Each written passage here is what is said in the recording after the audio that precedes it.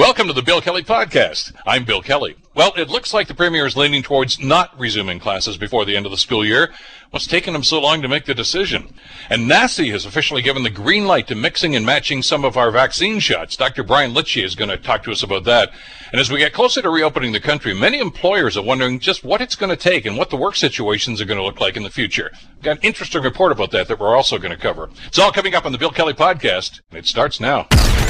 Today on the Bill Kelly Show on 900 CHML. We still don't have a definitive word right now about what's going to happen with the schools. I mean, we're into June already, and there's only a few weeks left in the school year anyway.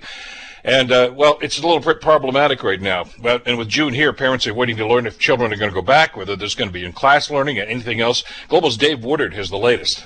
Nothing from the Premier's office yet, but reports from the Toronto Star and others this morning citing sources close to the Premier saying that Doug Ford is going to keep schools closed. That means children who've been at home since April will likely remain at home, learning remotely for the rest of the school year.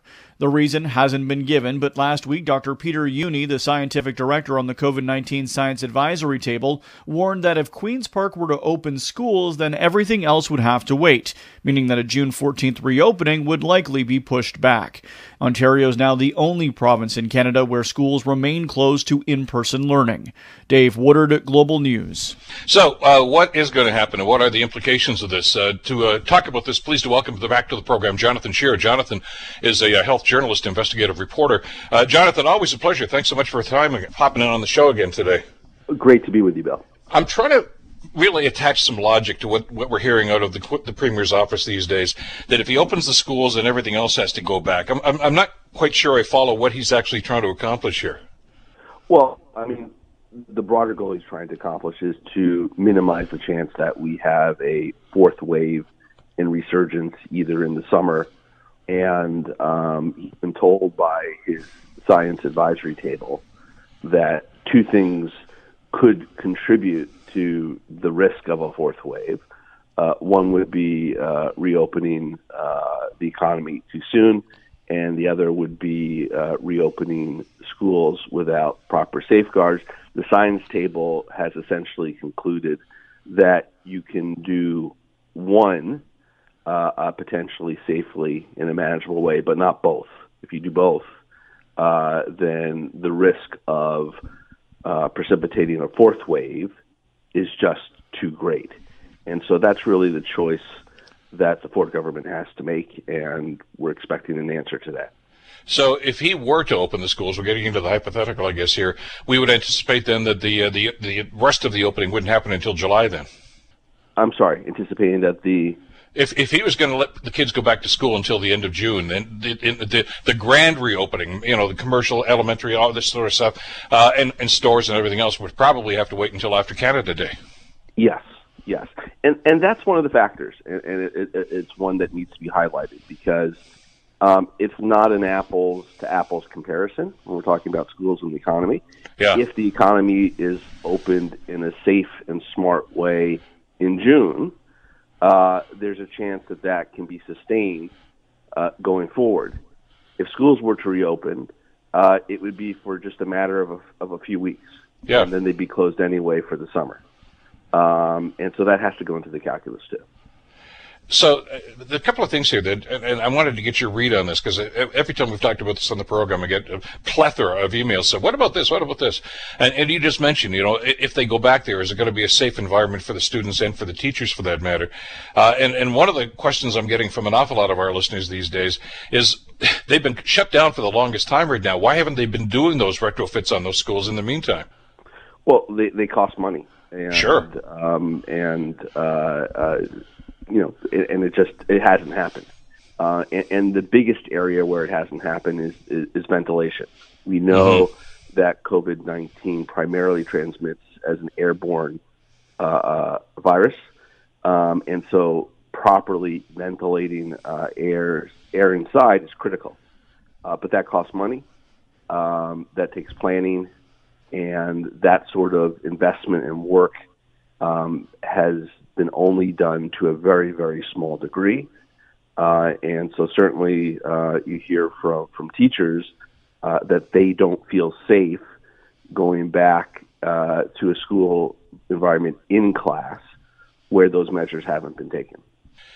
And because we've heard those same things from teachers and from parents for that matter as well. And I know that in my mind's eye, and I'm sure that our listeners, as soon as you start talking about this, we can start picturing in our heads some of these old buildings that are still being used as schools. I mean, they don't have air conditioning. We just heard it's going to be going up into the mid-30s sometime in the next 2 or 3 days. Would you want your kids going back into an environment like that when you still know that air circulation is going to be a factor in the possibility of transmitting the virus? So it sounds as if just the very circumstance of what we're dealing with here, Jonathan, indicates that this is not going to happen. Schools are going to remain closed.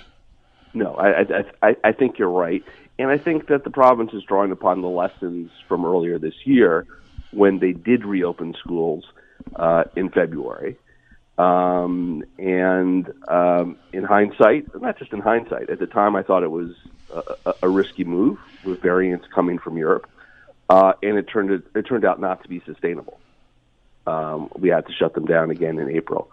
So, and not much has changed in a positive way in terms of taking added safeguards since then. And then you raise a great point about high temperatures and the weather. I mean, one of the primary recommendations to improve ventilation in schools is to open windows. But if it's 30-plus degrees outside and there's no air conditioning in classrooms and kids are wearing masks, how feasible is it to use that as an option in June? Yeah, exactly. I mean, even if there's no pandemic going on right now, I mean, it's problematic, especially, and we're talking elementary school kids maybe until the end of June, but I mean, high school students are usually out by the middle of June anyway, so we're only talking about a week or so. So I guess you have to ask yourself, why would you bother even for the sake of a couple of weeks?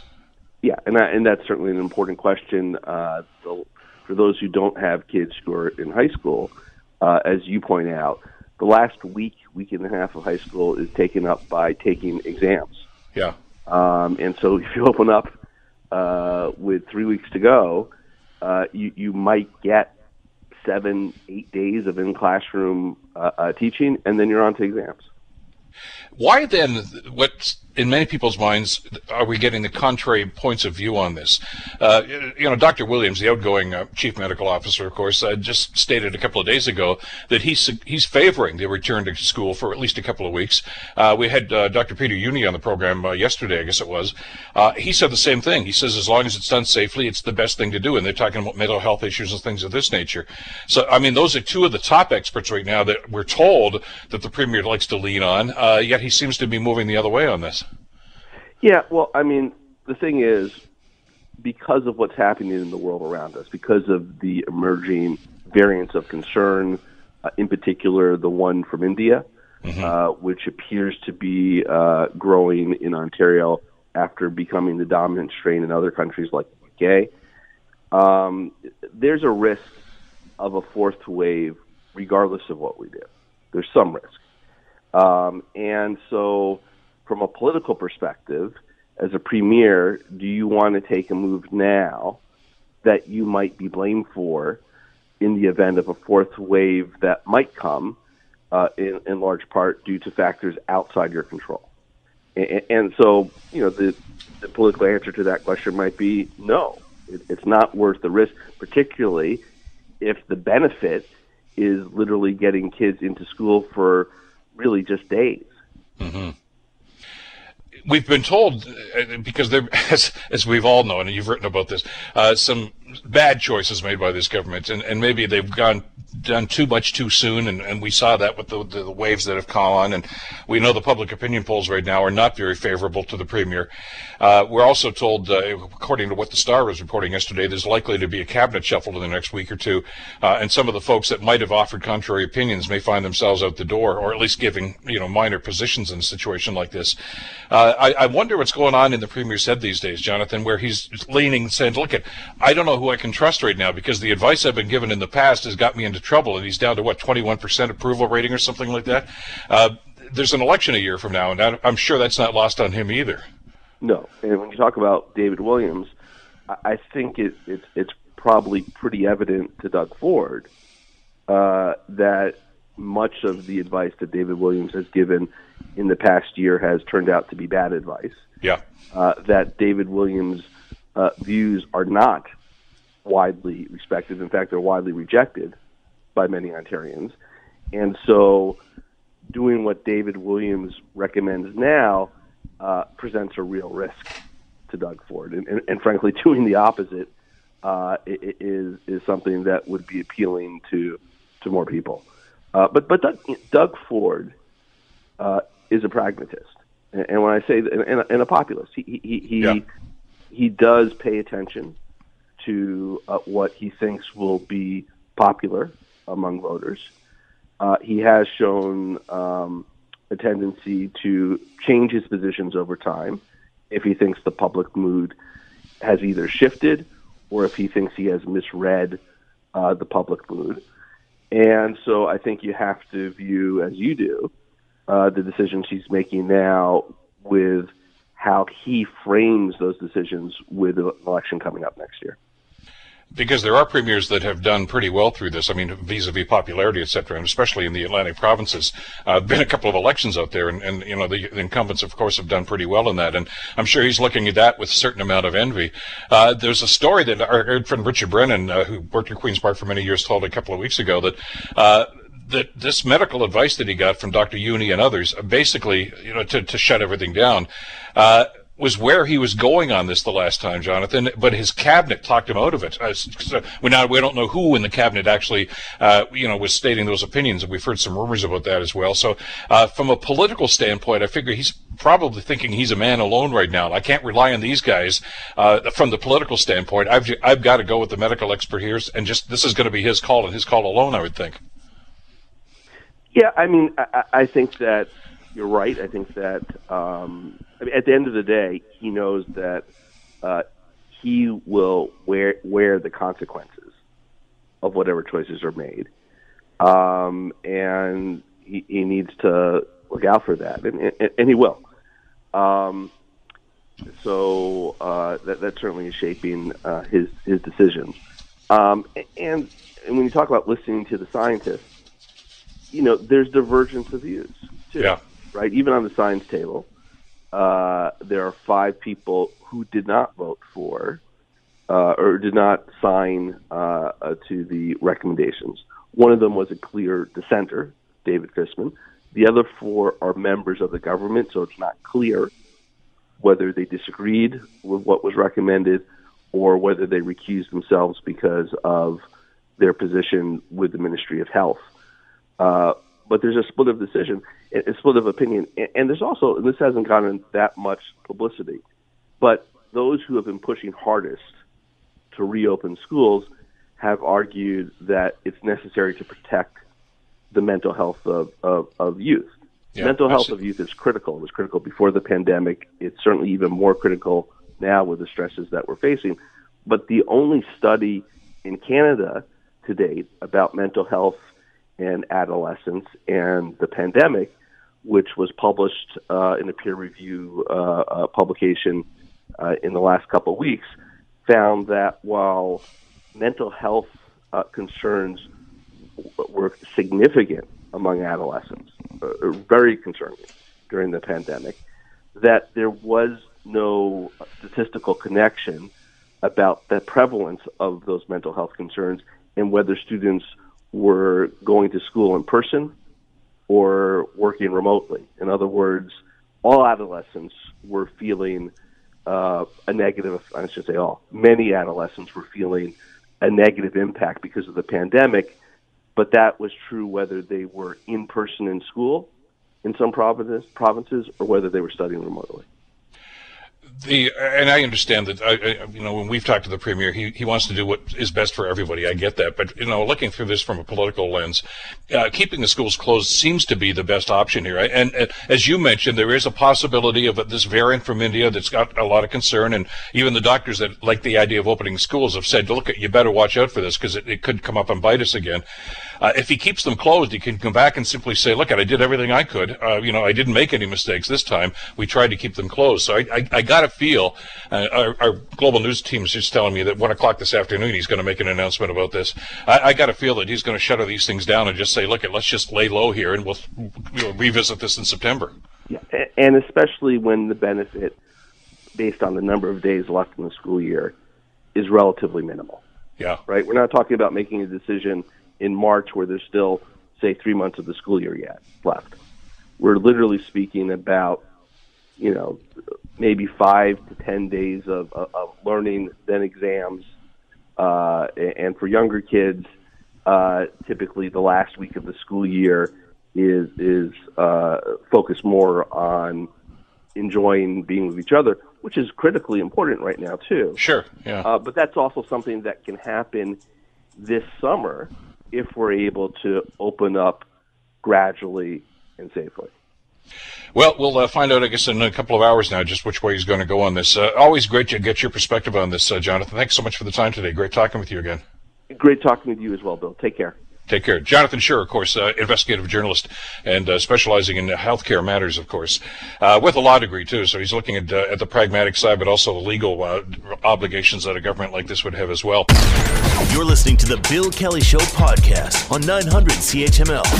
Well, if you've been waiting to find out just what to do about your second COVID vaccine shot, official advice has finally come down. NACI has now given the green light to mix and match the vaccines. Global Sandy Salerno has the details. If your first COVID-19 shot was AstraZeneca, you don't have to get the same vaccine for your second dose. People who received a first dose of AstraZeneca Covishield vaccine may receive either AstraZeneca or Covishield vaccine or an mRNA, so Pfizer, BioNTech, or Moderna vaccine for their second dose. Dr. Teresa Tam says Canadians who had Pfizer or Moderna first should be offered the same shot for dose 2, but if not readily available, NACI is recommending either one can be used to complete the vaccine series. But if you can't find it or you don't know what someone had, whether it was Pfizer or Moderna for the first dose, then another mRNA vaccine can be considered. NACI did not recommend that anyone who received Pfizer or Moderna get AstraZeneca for round 2. Sandy Salerno, Global News.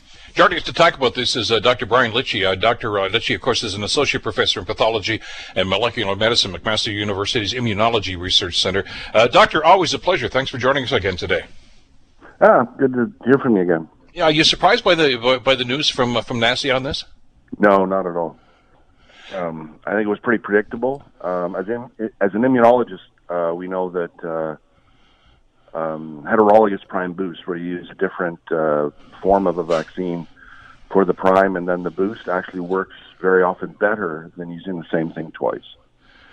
It just was a matter of time to get the data from studies that were ongoing in England and Spain to convince Health Canada and NACI that this was a reasonable thing to do here. But there seemed to be some trepidation about it initially. And as you said, this is not unusual, is it, really, when it comes to vaccines and boosters? It's not. I think everyone's being extremely cautious right now. And so there are very specific guidances there, right? So what they're saying is that no matter what you had the first time, they think it's fine to have either of the mRNA vaccine boosters. But they're not recommending the AstraZeneca booster if you didn't have it the first time.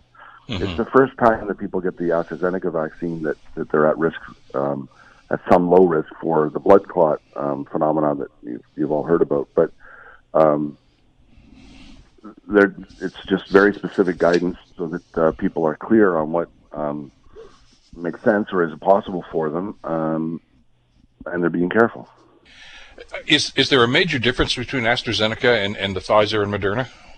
There is, because the AstraZeneca it's basically a cold virus, an adenovirus that expresses the antigens, the spike antigen from the coronavirus, so that leads to an immune response against the coronavirus. The other two are these mRNA vaccines, so they're a little simpler, and they simply cause the expression of the spike protein.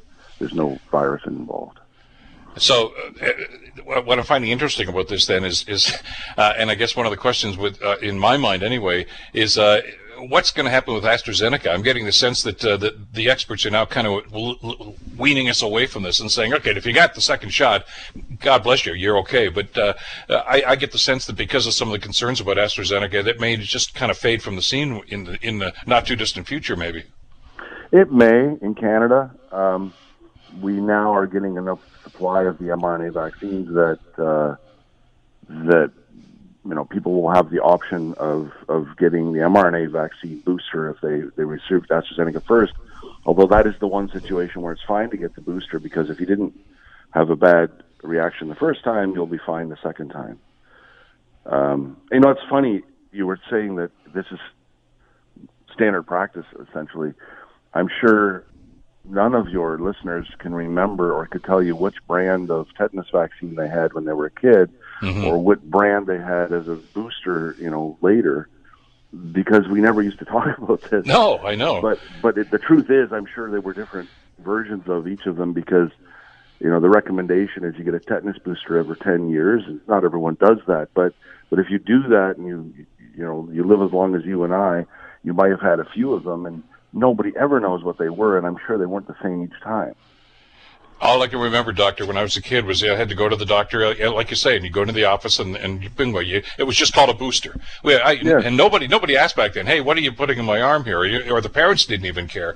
But we're I guess much more concerned about this because we're living this pandemic right now, and I guess we're probably just overwhelmed with all the information that we're getting now about vaccines and where they're being developed and the after effects of them too. Yeah, and that's led to NACI being very specific about their guidance. But like I said, it's not surprising. In fact, the data that has come out about using a mixture of like using any of the two is that the first news that came out was that the incidence of an immune reaction, what I mean by that is, a fever or aches and pains or, feeling crappy for a day, is a little bit higher if you use two different ones.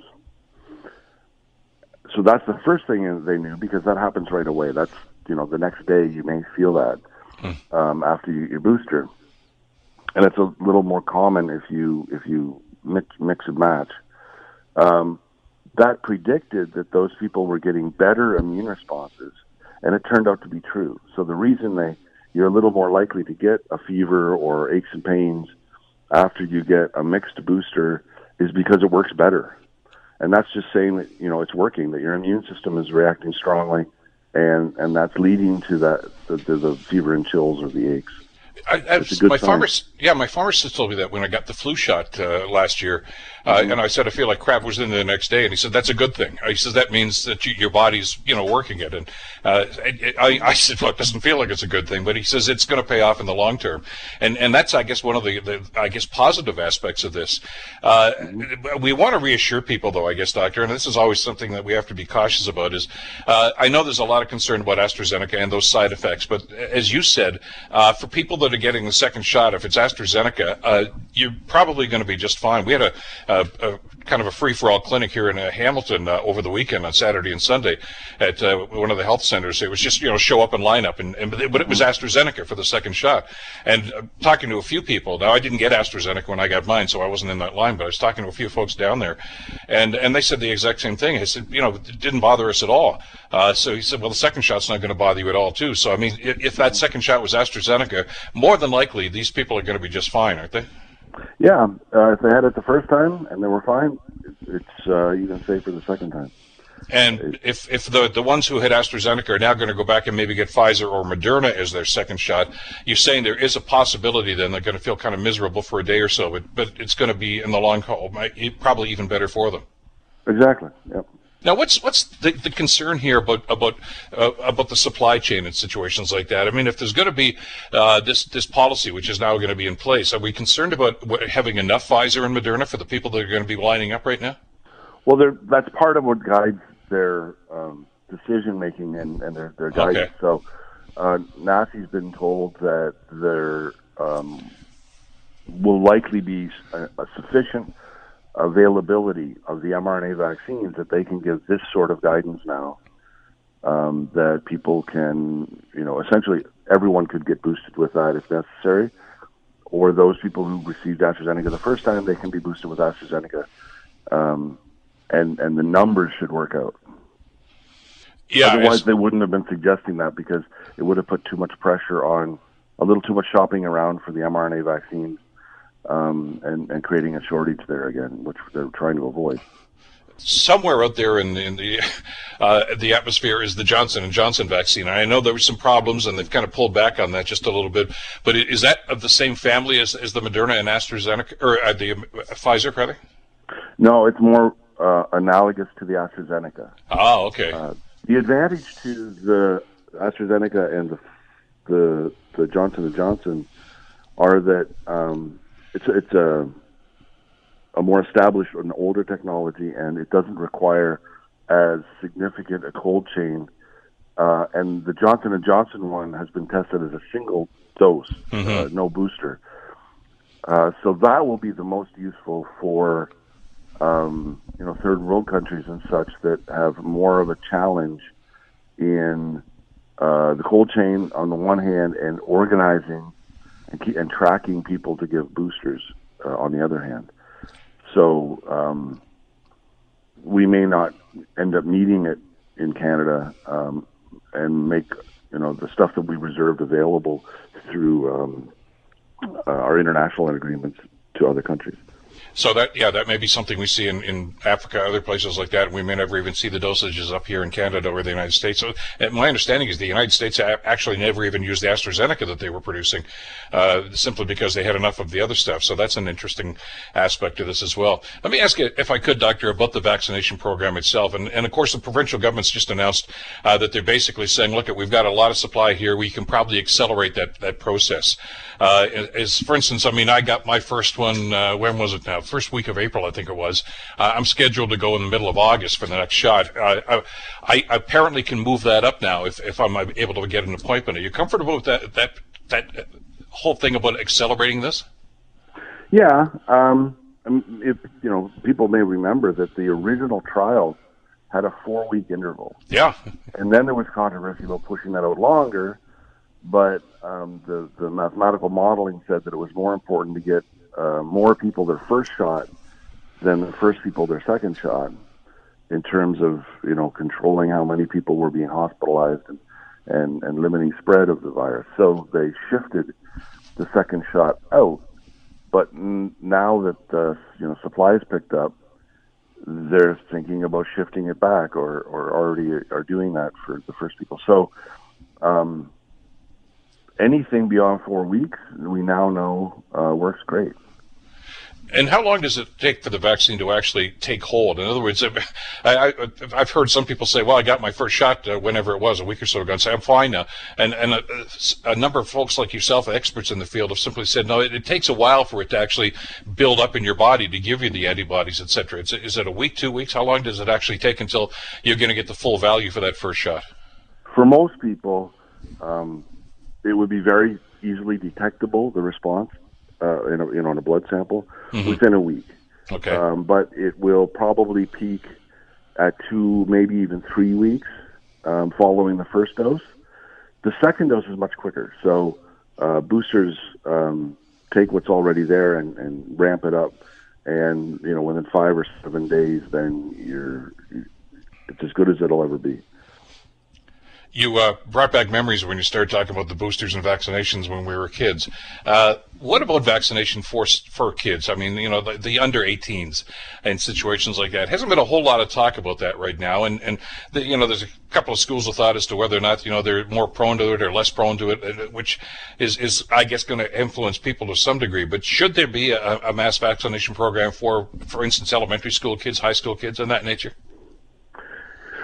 I think so, and there's a few reasons why. One is that, I think it's important that, kids can go back to school in September, and certainly the province has indicated that their goal is to get the 12 to 17 range at least vaccinated by September, so that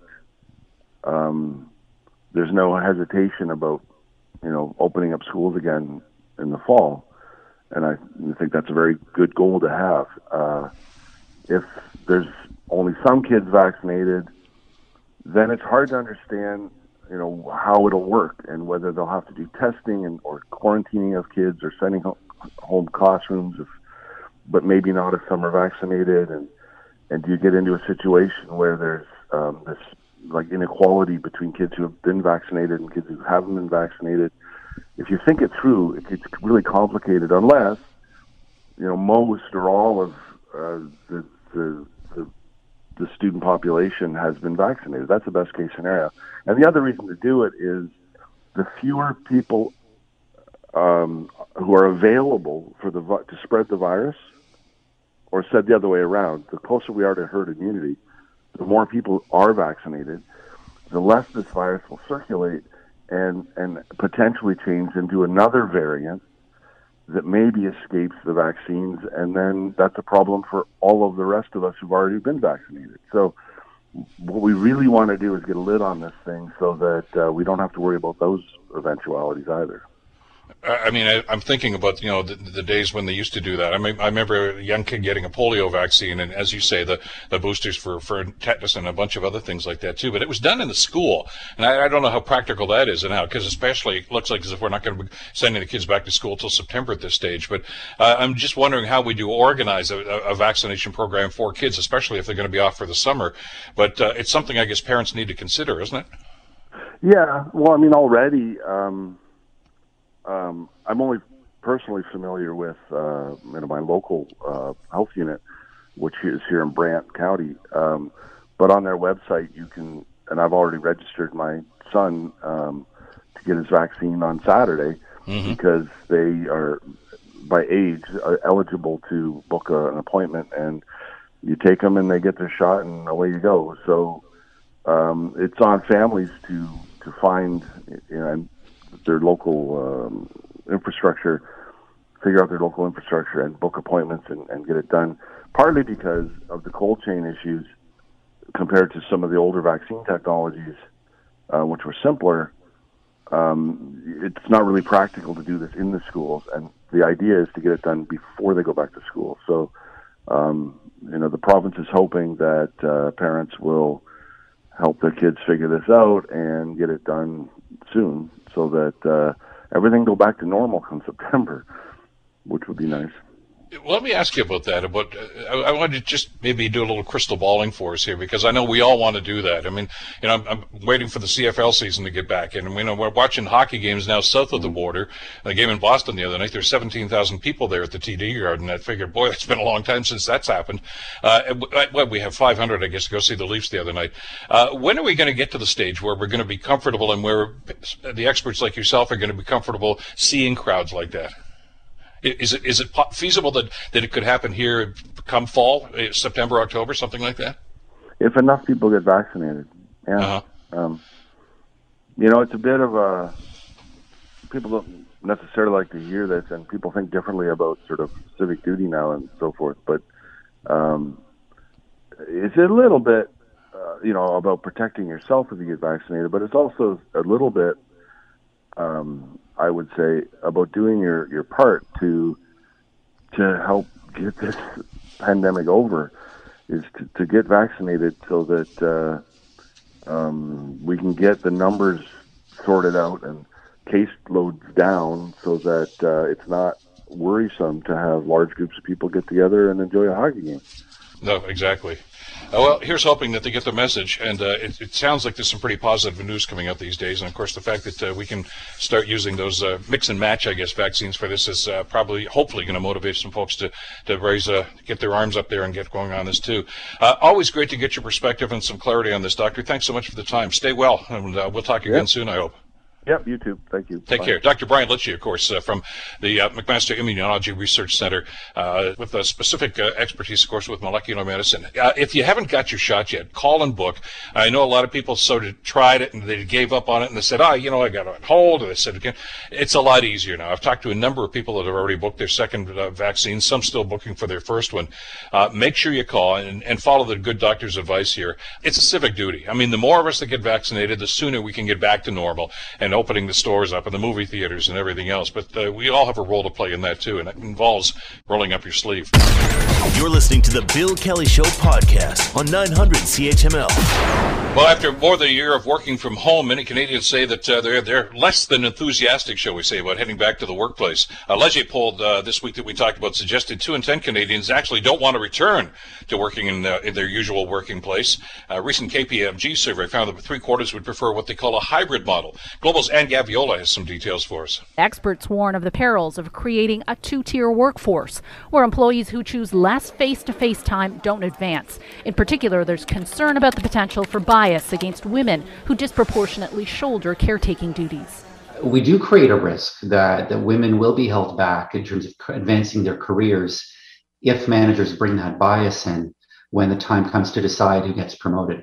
There are a lot of details to work out, but some see tremendous opportunity to create more workable situations with other benefits. We know there's a housing crisis. There's certainly a shortage of housing, and housing is very expensive.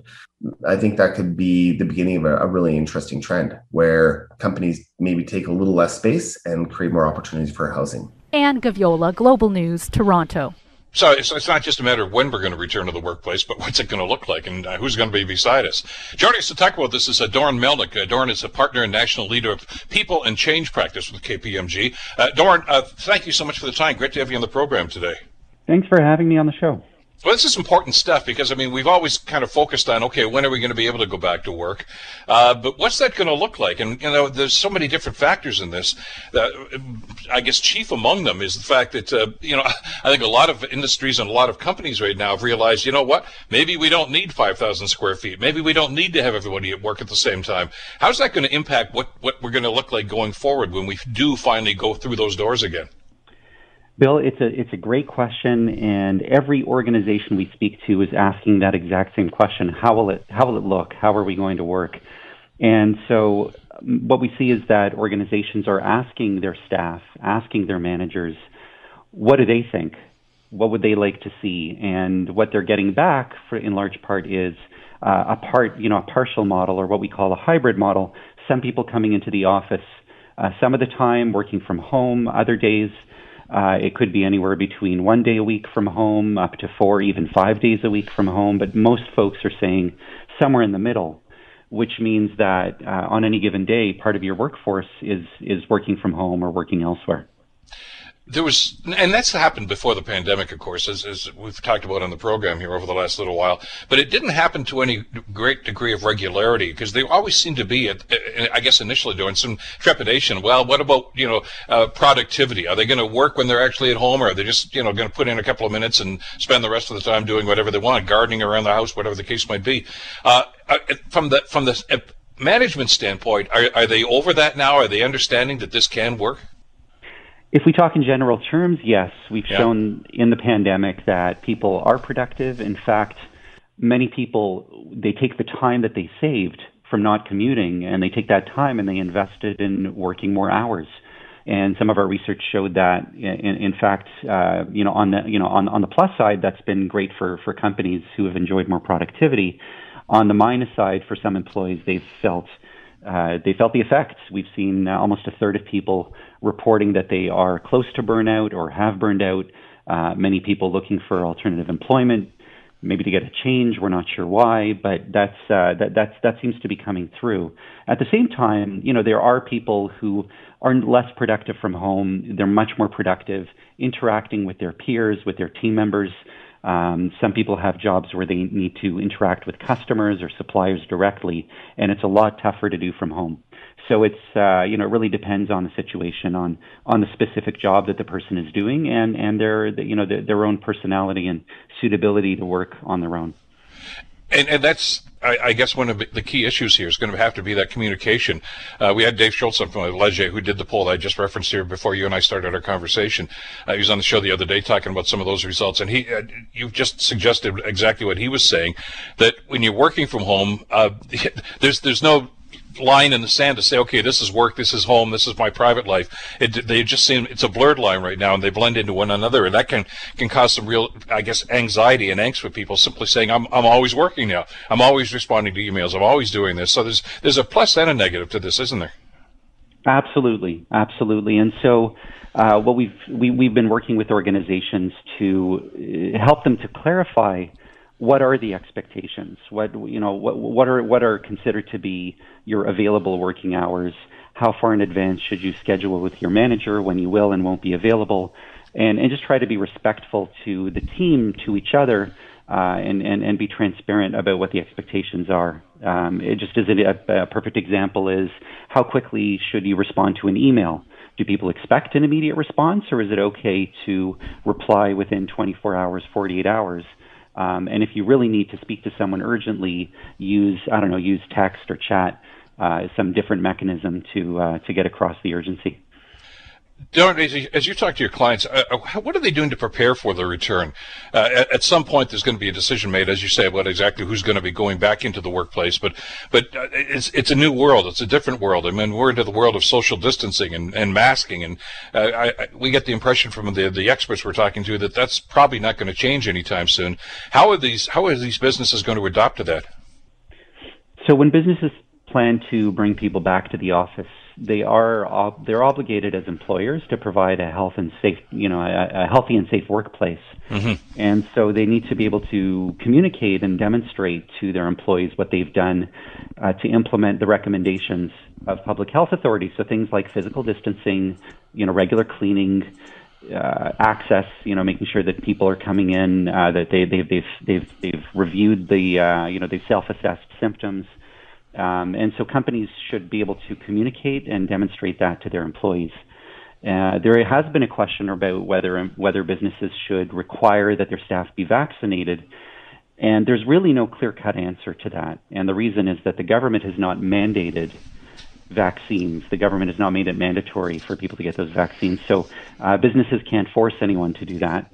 And they need to demonstrate, if they're going to do that, they need to be able to demonstrate that requiring the vaccine is a proportional response to the health risk. And if there are other ways to respond to the health risk through things like PPE and physical distancing, then they can do that as an alternative. So there's a lot of work has to go into this and a lot of planning as well. But let's talk on, you mentioned something just a second ago that I wanted you to expand on. That's the hybrid model in the workplace. And the example, of course, is going to be, okay, maybe some of my employees are not going to come into the office, or maybe they're going to come in on a part-time basis. We don't need all this space. And the concern there, I guess, in the short term is, what about people that own the buildings? But are companies going to adopt to this as well? You talked about a hybrid model where you may go back to the same physical building that you worked in before, but you might find there's another tenant there working side by side with you right now because they need space, you need space, but neither one of them need as much space as they did before the pandemic. Mm-hmm. Yeah, I mean, there's some really interesting observations that we've seen.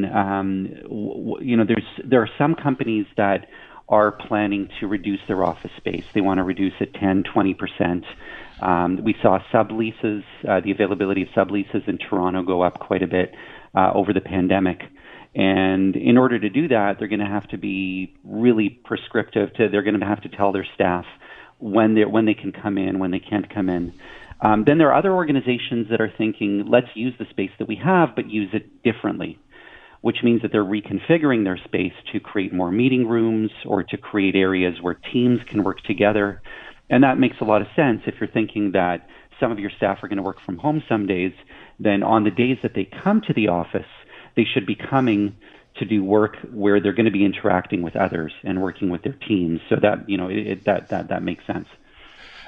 Talk about the subleases, because there's a legal requirement here, obviously. I mean, if my company has a long-term lease with the building that my business is using, I can't just go back to them and say, hey, I only need half the space right now. I mean, I've signed a lease on that. Are the landlords or the owners of these properties willing to be flexible about this so that they, for this hybrid model that you talked about? Because it's going to take a little give and take, I would think. You would think so, yes. Yeah, as it happens, I don't work with real estate organizations, so I can't comment on that. Mm-hmm. But absolutely, if I were a business owner or a renter, I would look at my lease and see what options I have. But also, again, like I'd recommend, thinking about how do you want to use the space that you already have to get more collaboration going. And also, don't forget, you're going to be working with physical distancing. Even if half your staff come in, you might still need your full space because of the physical distancing requirement. So that's obviously going to be a factor in this as well. So how is the workplace and the greater workplace, for instance, a downtown core, and you mentioned Toronto a few minutes ago, what's that going to look like? Is there going to be a lot of office space? Are some companies simply going to say we don't need this anymore?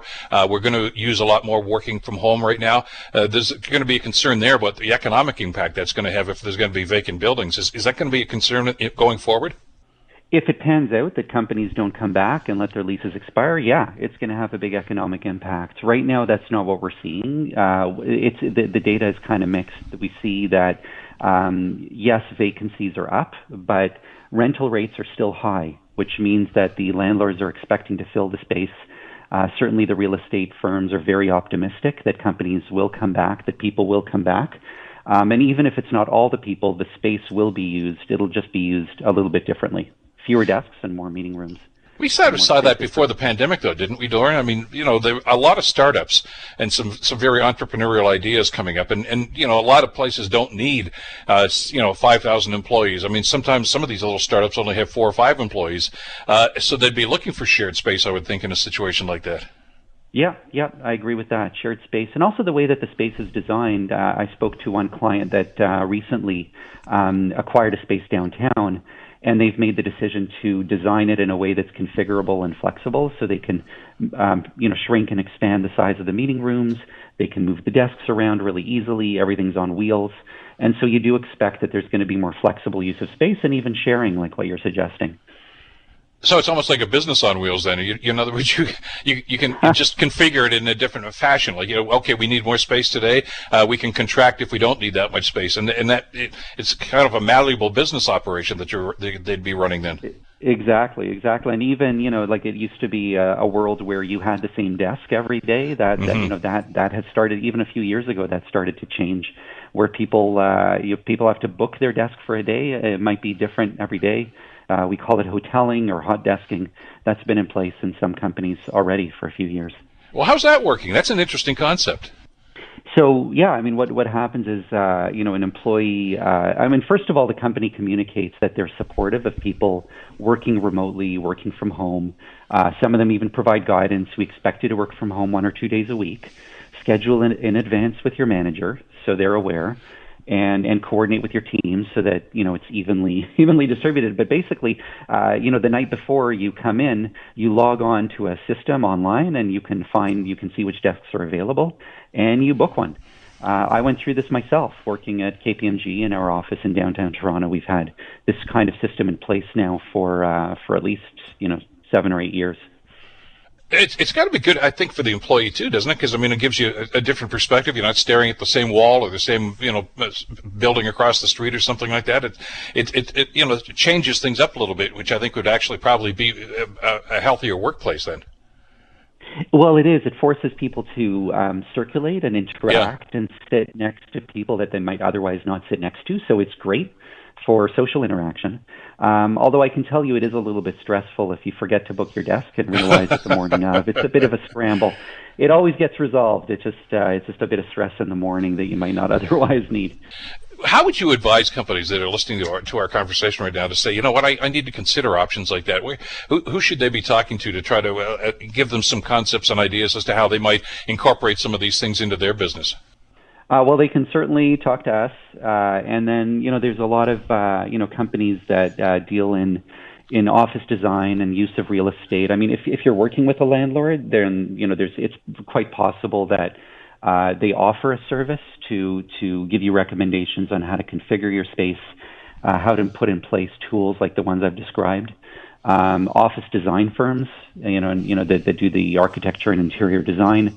They also, many of them, offer consulting services of that type. In a situation like this, and you mentioned some of the concerns that you've got with health and safety, of course, and that's something every company I know is very aware of, and they're going to have to incorporate a lot of that stuff going forward. Do you anticipate that when we do get back into this, I don't even going to call it normal, because I don't think anything is going to be normal again, that these companies should phase the return in as opposed to just saying, okay, everybody, next Monday it's back to the office, and we'll kind of sort it out from there? Do you? We're used to this. I've been working from home here since, March of last year. I know where the building is, but it's going to take a while, and it's going to take some adjustment, I guess, to get back into it. How would you advise companies to take part in this? Should it be phased in, or just let's just go and get back in there? Well, it depends on the size of the company. I think if you've got, a small company and you've got 5, 10, 15 staff, I don't think it's a big deal to bring everybody back in. Because you know everyone and it's easy to communicate, it's easy to manage. The larger you are, the more deliberate you're going to have to be. And you use the word phased approach, which is exactly what we would recommend. Do it in stages, take your time, be cautious and see how things go and adjust your plan if you need to. The most important thing is communicate with your team. Let them know what you're planning. Let them know what you've decided. Also let them know what you haven't decided or haven't figured out yet. The more transparency, generally, the better. And the smart companies, which is the ones, of course, that you work with, they're doing that anyway. I mean, there has to be a communication, even if you're working from home, to have supervisors touch base with you every now and then, see how things are going, and how you can improve the situation. So that dialogue should be ongoing, I would think. It should be, but it's tough. I can tell you when we're working remotely, the concept of out of sight, out of mind, it happens and we forget and we lose touch with each other. So it's just a reminder to stay in close touch. It's a different approach to this, and I think a very novel approach and very effective approach on this too. I'm glad you had some time to talk to us about it today, Doran. Thank you so much. It was my pleasure. Thank you, Bill. Take care. Doran Melnick, of course, is with KPMG, a partner and national leader of people and change practice. And if you're running a company and thinking about how you're going to incorporate the return to work, when in fact it does happen, and it is going to happen apparently sooner than later, you might want to talk to these folks and lots of other places out there that could give you some assistance on that as well. The Bill Kelly Show, weekdays from 9 to noon on 900 CHML. The Bill Kelly Podcast is available on Apple Podcast, Google Podcast, or wherever you get your podcasts from. You can also listen to The Bill Kelly Show weekdays from 9 till noon on 900 CHML. I'm Bill Kelly. Thanks again for listening. And don't forget to subscribe to the podcast. It's free, so you never miss an episode. And make sure that you rate and review.